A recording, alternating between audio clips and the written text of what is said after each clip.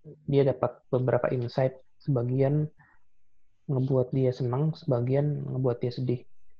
Jadi mungkin bagian senangnya itu dia sadar bahwa ternyata di rumah tangga Bangladesh, gimana nih ceritanya nih gitu, kok lu nggak mau minjemin sih, kan mereka butuh. Iya, mereka butuh, tapi mereka nggak punya jaminan. Ya udahlah gitu kan, Muhammad Yunus kesel gitu kan. Ya udahlah, jaminan nama gua aja gitu. Ya rada-rada ngaco sih sebenarnya. Ya, cuman kalau yang lain-lain itu kan dia fokusnya ke pemberdayaan tuh, kayak misalkan Amartya emang fokusnya ke pemberdayaan. Ramadan is here, Allah's mercy is near. Time to give, time to share, time to show we care, 'cause Ramadan is here. Assalamualaikum warahmatullahi wabarakatuh. Waalaikumsalam warahmatullahi wabarakatuh. Welcome back to Islamic Stories Podcast, Past, Prevent, Future. Kembali lagi juga dengan konten 30 Muslims in 30 Days. Bentar, gue pasang Pomodoro dulu. Lanjut aja bro, gue ngomong sendiri. Siap bang, siap. Mungkin tokoh kali ini bakal tokoh yang mirip dengan... ini bukan tokoh yang udah wafat, tapi insya Allah masih hidup sampai sekarang. Iya nggak sih bang? Masih hidup, benar. Ya, jadi mungkin teman-teman yang terinspirasi bisa langsung follow medsos dia mungkin, atau mungkin cari tahu, atau mungkin sebagainya. Masih bisa dipantau kok kekerenan dan keepikannya. Siapakah dia bang? Ya, ini orangnya Muhammad Yunus. Mungkin ada yang pernah dengar, cuman kayaknya sih sebagian besar belum. Muhammad Yunus banyak bang namanya bang, dosen gue juga gitu namanya. Oh gitu ya, dia Muhammad Yunus itu peneliti Grameen Bank, dia penerima Nobel Perdamaian bro. Oke, epic nih. Ya penerima Nobel Perdamaian karena apa? Ntar kita ceritain ya. Cuman intinya, gue nggak tahu sih dia punya IG atau enggak ya. Tapi ntar teman-teman cari sendiri deh. Gue sih kayaknya gue belum pernah nyari dia di IG sih, jadi nggak tahu. Kalau Stephanie Kurlau kemarin ini kan emang gue udah follow dia itu kan dari berapa tahun lalu kalau nggak salah ya. Coba kalau Muhammad Yunus gue nggak tahu. Nah kita mulai aja. Jadi gini intinya, gue ngambil data beliau itu sebenarnya di internet itu cukup banyak ya, jadi relatif gampang lah teman-teman nyari. Googling juga ada gitu. Nah kalau ini sih gue ngambil dari Warta Ekonomi sama beberapa sumber lain lah. Nah jadi intinya gini, Muhammad Yunus ini kita balik dari ini aja ya, masa beliau muda ya. Ini ngerekam kan ya? Iya benar. Nah, rekam kok. Jadi beliau itu tuh tadinya sekolah di Bangladesh, terus akhirnya pindah ke Amerika. Jadi ketika dia kecil itu, gue baca bukunya ya. Ketika dia kecil, dia tuh kayak ikut ini bro. Jadi ketika Bangladesh itu kan pecahan Pakistan ya kalau nggak salah ya. Mereka pisah, terus akhirnya Muhammad Yunus ini pindah ke Bangladesh dari Pakistan, terus di Bangladesh ini di sekolah, terus dia pindah ke Amerika untuk ngejar beasiswa S berapa ya, S1 apa. Nah, terus dia dapat doktor lah di sana. Jadi PhD di Amerika gitu. Bidang ilmu ekonomi dari Vanderbilt University di Tennessee di Amerika Serikat. Nah, akhirnya dia jadi profesor ekonomi. Nah, terus dia juga sempat kerja di Universitas Tennessee itu di Amerika jadi asisten profesor. Nah, habis itu dia pulang ke Bangladesh, dia ngajar ekonomi, jadi profesor ekonomi di kampus lah. Cuman gue lupa deh kampusnya apa gitu di Bangladesh. Nah, jadi ada satu cerita unik nih ya, kalau nggak salah itu gue rada-rada lupa ya karena gue udah lama baca bukunya. Jadi satu ketika tuh dia punya muridnya sakit nih mahasiswanya. Nah, terus dia kayak mau jenguk gitulah, karena rumahnya tuh dekat dari kampus, tinggal jalan kaki, jadi kayak di belakang kampus gitulah, apa di seberang kampus gitu. Nah dia kaget banget ketika bertamu ke rumah mahasiswanya, karena rumah mahasiswa itu miskin banget gitu. Sementara kalau misalkan Muhammad Yunus itu kan dia sebenarnya kan dari orang elit kan. Maksudnya dari orang elit, dia itu udah S3 di luar negeri, terus dari profesor ekonomi, artinya itu udah 0,00 sekian persen lah dari orang-orang Bangladesh. Jadi termasuk elit. Nah ketika dia masuk ke rumah mahasiswanya, dia kaget kan, karena miskin banget gitu. Nah, terus si mahasiswanya ini kayak cerita gitu kan, di daerahnya emang ya kayak gini gitu, miskin. Nah, terus ada ibu-ibu datang terus cerita-cerita gitu kan. Ya kita lagi susah nih gini-gini. Nah, ternyata eh siapa Muhammad Yunus itu kan kepikiran tuh pas balik tuh gimana ini kan. Nah, akhirnya dia tuh bikin kayak semacam project sama mahasiswa yang lain lah. Jadi kayak bikin kelompok gitu untuk wawancara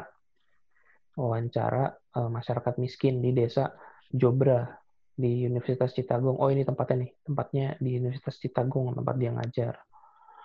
Nah, habis itu eh, mereka itu wawancarain ibu-ibu di daerah situ lah. Muslim-muslimah, kan itu kan mayoritas muslim ya. Dia nyeritain apa wawancara. eh, nah, terus gimana ya? Dia dapat beberapa insight, sebagian ngebuat dia senang, sebagian ngebuat dia sedih.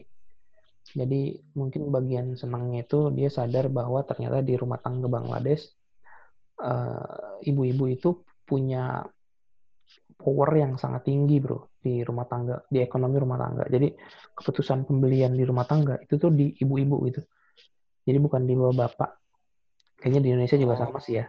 Kayak di Indonesia Iya kayak sih. sama. Jadi keputusan pembelian, kalau gue ngedenger jokes tuh kayak gini. Kalau keputusan pembelian itu di bapak, kita akan ngelihat itu pasti keluarga itu ngebelinya mobil yang keren. Padahal yang kita lihat di jalanan itu kan mobilnya tuh mobil keluarga yang gede kan, gitu. Iya, yang gede, yang isi muat banyak lah ya. Isinya banyak gitu. Itu karena keputusan pembelian itu terutama mobil ya itu di ibu-ibu. Karena kalau di bawah bapak pasti nggak mau tuh beli mobil yang kayak gitu. Yang keren gitu ya, Lamborghini misalnya gitu ya. Atau kalau motor itu maunya motor yang motor balap. Gitu. Padahal kalau ibu-ibu Eh, belinya yang motor metik. iya, iya. Nah terus Buat keluarga lah ya. buat keluarga. Nah terus ini eh, beliau itu akhirnya kayak bikin quotes ya. Sebenarnya bukan bikin quotes ya. Dia itu kayak tercetus lah satu kegelisahan gitu. Karena ternyata ibu-ibu di desa yang dia wawancara itu susah banget hidupnya. Padahal dia sendiri kan profesor ekonomi. Hmm, Kok ekonomi? Jadi dia bilang gini, apa hebatnya teori ekonomi yang saya ajarkan itu gitu. Ketika ada orang-orang yang sekarat di trotoar di seberang kuliah tempat saya mengajar gitu. Dan mereka sedang bergelut dengan rasa sakit yang mencekik. Jadi gue ngajar nih ekonomi dan gue profesor ekonomi. Tapi kok ilmu ekonomi yang gue ajarin ini kok nggak bisa nyelesain masalah mereka nih orang-orang yang ya orang terdekat ya. bahkan sampai sekarat gitu kan. Ini jadi Muhammad Yunus tuh pada saat itu tuh kayak galau gitu loh. Ini gimana nih ya? Ini gue nemu problem yang gue bingung nih cara nyelesainnya dengan ilmu ekonomi gue tuh kayak nggak bisa gitu. Nah dia harus nyari solusinya itu. Nah terus tadi kan ada tuh ya bro ya ada insight yang ngebuat dia bisa dibilang kaget ya. Ternyata kaum perempuan itu uh, punya kemampuan untuk ini ya ekonomi rumah tangga tuh ya mengambil keputusannya. Nah cuman dia juga ada satu insight yang miris gitu. Nah dari sebanyak itu dia wawancara apa ibu-ibu, kalau nggak salah itu ada berapa ya, ada puluhan orang atau berapa gitu, gue lupa angka tepatnya. Dia wawancara banyak. Nah ternyata perempuan sebanyak itu, ibu-ibu sebanyak itu, mereka itu punya utang bro. Dan masalahnya utang sama Nggak bisa bayar. ada utang, tapi sebagian tuh ada permohonan modal. Jadi ada utang sama permohonan modal. Nah, dari sebanyak itu, ternyata mereka butuhnya tuh cuman, dalam tanda petik ya, cuman $27.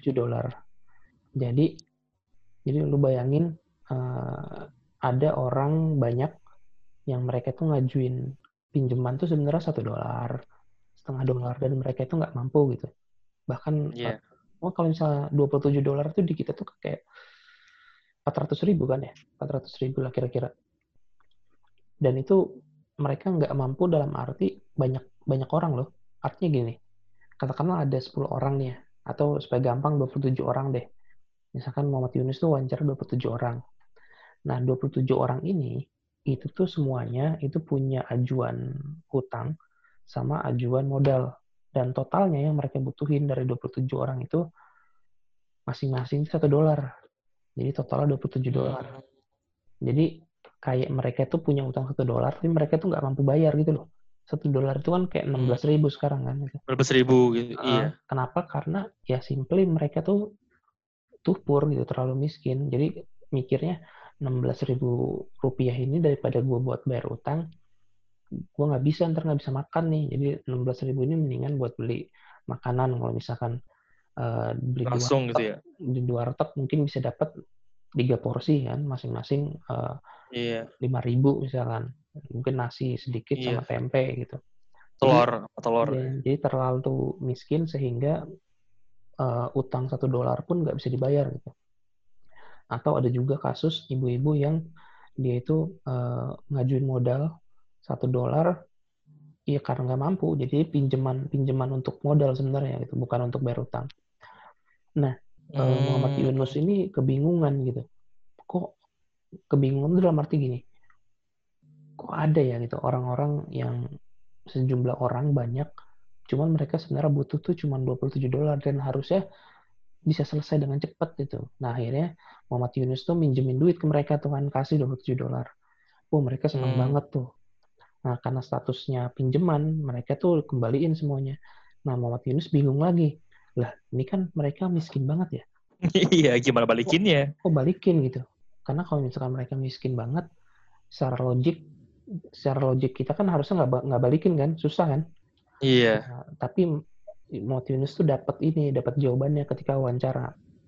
Jawabannya gini, karena si ibu-ibu ini ngelihat Muhammad Yunus itu kayak penyelamat kan. Wah, gue dikasih uang nih buat modal $1 gitu kan, 16.000 atau berapa gitu. Nah terus mereka itu pengen dapat lanjutannya dong. Gue pengen dipinjemin lagi dong. Paham nggak? Jadi Iya. gue harus ngejaga trust dari Muhammad Yunus. Nah akhirnya Betul. mereka mati-matian bikin warung lah, bikin segala macam.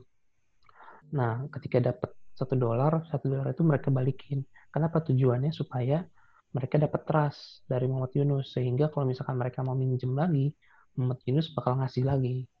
Nah jadi Oh, itu, iya. jadi yang mereka butuh tuh sebenarnya trust gitu, Trust, ya. trust. Kenapa? Trust, ya. Karena mereka tuh nggak bisa jaminin apapun bro. Masa gini, contoh, Iya. ketika bank mau minjemin orang kan jaminannya harus banyak ya, agunannya tuh ya. Ada Iya. KTP, ada apa mungkin surat tanah segala macam tuh. Nah mereka kan nggak punya semua. Mungkin mereka nggak Iya. punya surat tanah, mereka nggak punya surat bangunan, mungkin bahkan mereka nggak punya KTP gitu. Jadi yang mereka punya tuh cuma trust doang gitu. Nah, jadi mereka tuh ketika minjem, mereka benar-benar ngejaga trust itu supaya ketika Butuh lagi bisa gimana minjam gitu lagi ya. ya, butuh lagi tuh bisa minjem lagi. Karena mereka tuh Iya. nggak punya agunan gitu, nggak punya jaminan. Nah, akhirnya ada behavior yang Muhammad Yunus dapat kan. Wah ini behaviornya ternyata kayak gini nih di Bangladesh. Wah ini bagus banget gitu.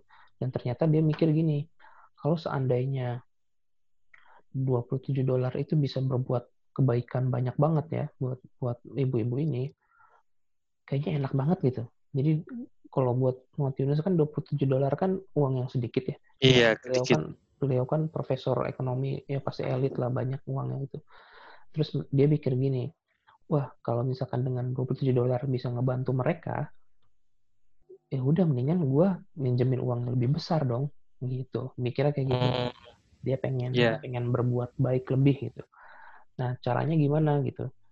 Nah caranya itu dengan minjem bank bro, dengan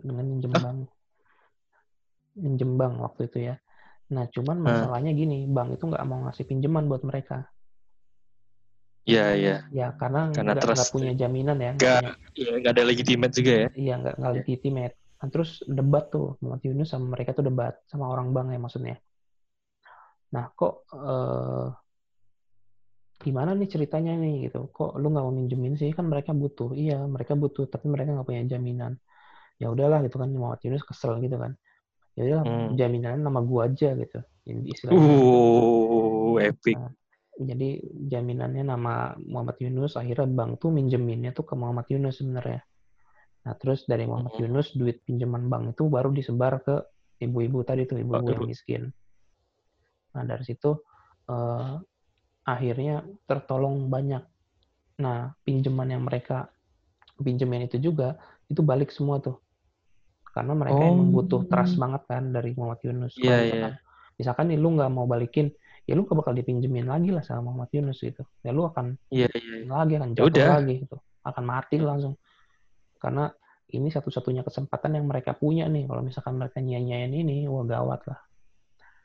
Gitu. Nah akhirnya Muhammad Yunus tuh kayak dapat insight gini nih, everybody is born with the same potential, but not everybody lives in environment that enables them to unleash their true potential. Jadi dia tiap orang tuh punya potensi sebenarnya, cuman nggak semua orang itu hidup Punya lingkungan ya. ya punya lingkungan yang bisa mendorong potensi mereka. Nah justru orang-orang yang punya privilege itu harusnya ngebantu mereka-mereka ini gitu loh. Kan dalam Hmm, kasus ini kan Muhammad Yunus kan privilege-nya kan besar banget ya. iya. Dosen Nah, iya, iya penghasilan iya lah ibaratnya. iya benar gitu. Nah terus Muhammad Yunus ini kayak ngebuat kayak semacam kelompok lah ya. Jadi sistemnya gini nih, dia bikin kelompok per 5 orang.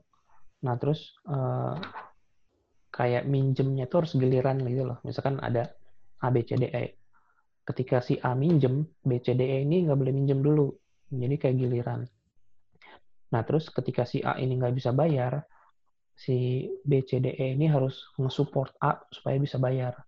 Entah dengan minjemin duit dulu patungan, atau misalkan dengan ngelobi Grameen Bank supaya ya kayak ngubah jatuh temponya gitu atau gimana lah, pokoknya dibantu lah gitu. Terus dengan ngedorong si A untuk ngebayar gitu. Atau kayak bantuin dari sisi penghematan uang, gimana caranya sih supaya si A tuh bisa bayar. Pokoknya gimana caranya si kelompok ini tuh saling ngebantu supaya yang si peminjam ini mau bayar gitu. Nah, ntar ketika si A itu udah bayar, baru giliran si B yang boleh minjem. Jadi kayak gitu tuh. Jadi dia muter. Nah, ini Muhammad Yunus tuh sebenarnya nyiptain kayak semacam controlling. Controlling tapi dari ibu-ibu sendiri. Supaya kalau misalkan si A itu ngemplang bayar utang, ntar yang susah itu si B, C, D, E itu. Si B di sini, iya. Karena bakal dipersusah juga kan. Iya. Ya karena ya susah juga kalau misalkan ada yang ngemplang terus eh, anggota yang lain bakal susah. Itu pasti akan dimusuhin juga tuh sama emak-emak yang Yang lain. si B, si C dan lain dia. Iya. Mama lagi.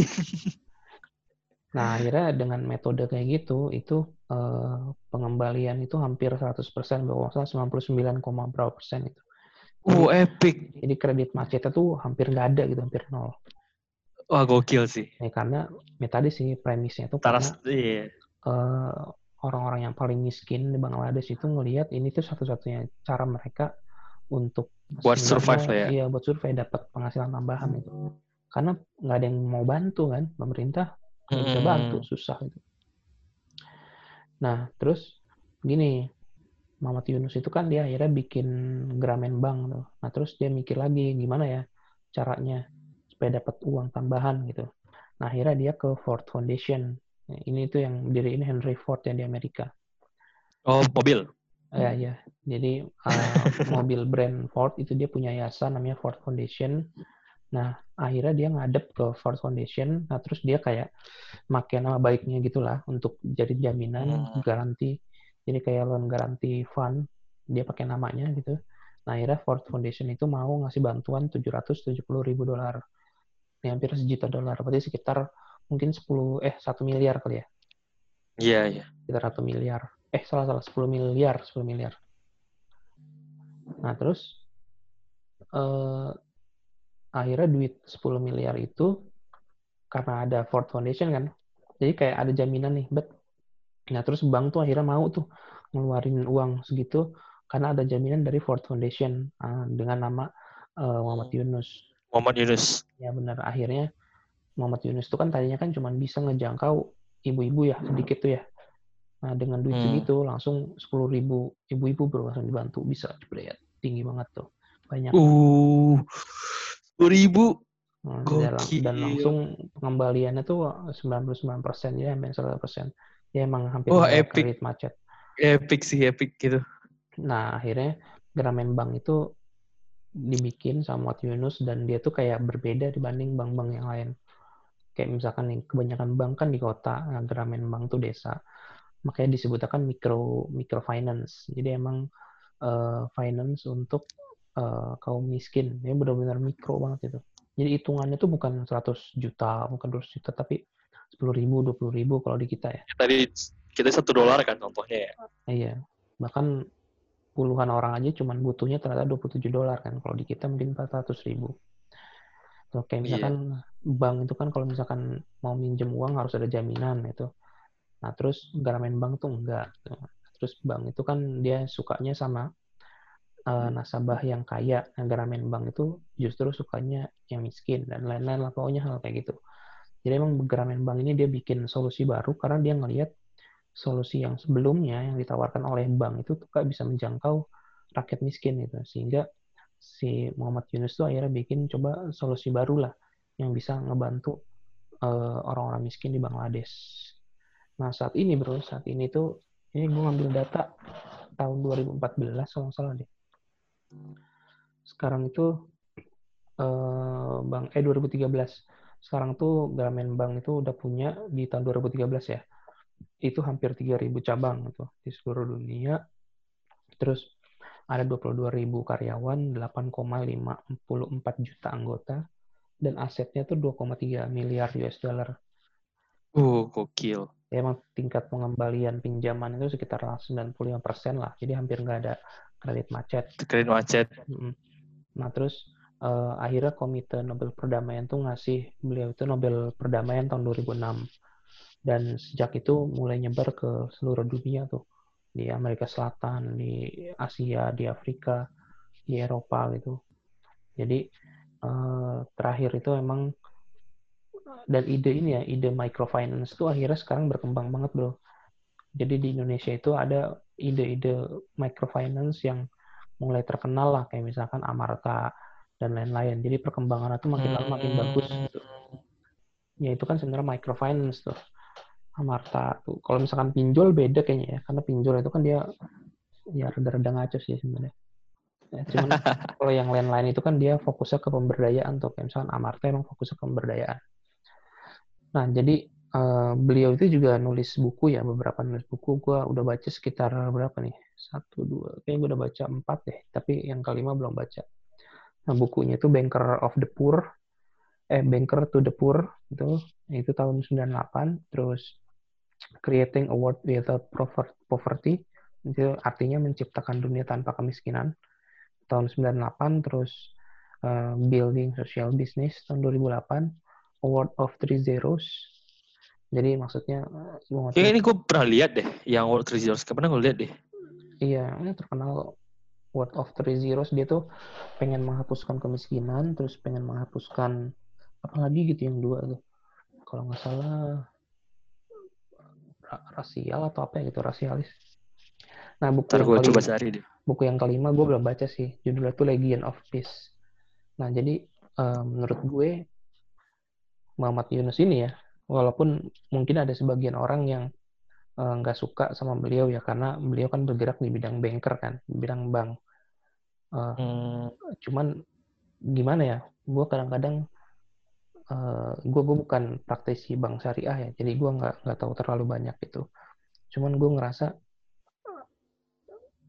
ya Muhammad Yunus ini mungkin bergerak itu ya di dunia yang beliau tahu gitu kan, karena beliau jurusan ekonomi ya, beliau bergerak di bidang ekonomi dan beliau itu ngebantu orang-orang dengan cara ngebangun Grameen Bank, dan itu emang mostly emang ngebantu banget orang-orang paling miskin di Bangladesh itu. Nah, terus ini ada beberapa insight yang gue dapat ya dari sosok beliau. Yang pertama itu gini, kita jangan lupa ya kalau misalkan Muhammad Yunus ini sebelum ngelakuin itu semua, beliau itu udah ngebangun credibility bro. Credibility sampai mentereng. Beliau tuh S3 Amerika, terus beliau tuh punya jaringan ke Ford Foundation gitu. Artinya gini deh, kalau beliau itu katakanlah apa ya, pengangguran misalkan ya, contoh Apa mau gitu Ford Foundation itu ngasih Iya, jaminan uang $770.000, atau kalau kita tuh enggak sekitar lah. 10 miliar, itu nggak mau kan, kemungkinan besar. Jadi apa yang mau ngebuat Ford Foundation tuh mau gitu, atau bank itu kan di awal kan dia ngasih uang lumayan kan, itu kan karena kredibilitas Muhammad Yunus yang bagus banget gitu. Nah jadi buat kita sih sebenarnya perlu ngebangun kredibilitas di bidang masing-masing sih, itu yang penting. Nah terus gini, beliau itu fokus ke problem solving, artinya gini, beliau kan punya teori kapitalisme ya yang dipelajarin Hmm. di ekonomi di Amerika itu. Nah cuman Muhammad Yunus mikir juga gitu, di Bangladesh teori kapitalisme itu nggak bisa membantu orang-orang yang paling miskin gitu di Bangladesh. Nah akhirnya beliau tuh modifikasi teori kapitalisme itu ke dalam Grameen Bank, dan Grameen Bank. Iya ya, iya juga ya. Iya benar gitu, karena kalau Iya misalkan benar. iya kalau misalkan bisa ya harusnya udah selesai dong masalah itu, nggak ada kan. Tapi ternyata kan Iya. nggak bisa kan menyentuh ke golongan masyarakat Bangladesh yang paling bawah gitu, yang paling miskin. Nah akhirnya beliau modifikasi teori-teori banker yang kapitalis banget, akhirnya dimodif jadi jauh lebih bersahabat lah buat orang-orang yang sangat miskin gitu. Nah terus Hmm. ketika gue baca bukunya emang beliau tuh nyeritain eksperimen beliau dalam ngebangun Grameen Bank itu parah sih. Artinya kan beliau kan ngebangun itu kan ketika nggak ada contoh ya. Sebelumnya tuh nggak ada contoh Iya. tuh tentang microfinance. Amarta belum ada lah, segala macam belum ada tuh.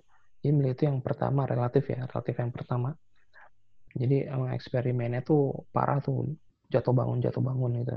Sampai akhirnya nemuin sistem yang kayak sekarang gitu, lumayan established. Dan ada di seluruh dunia kan ribuan cabang.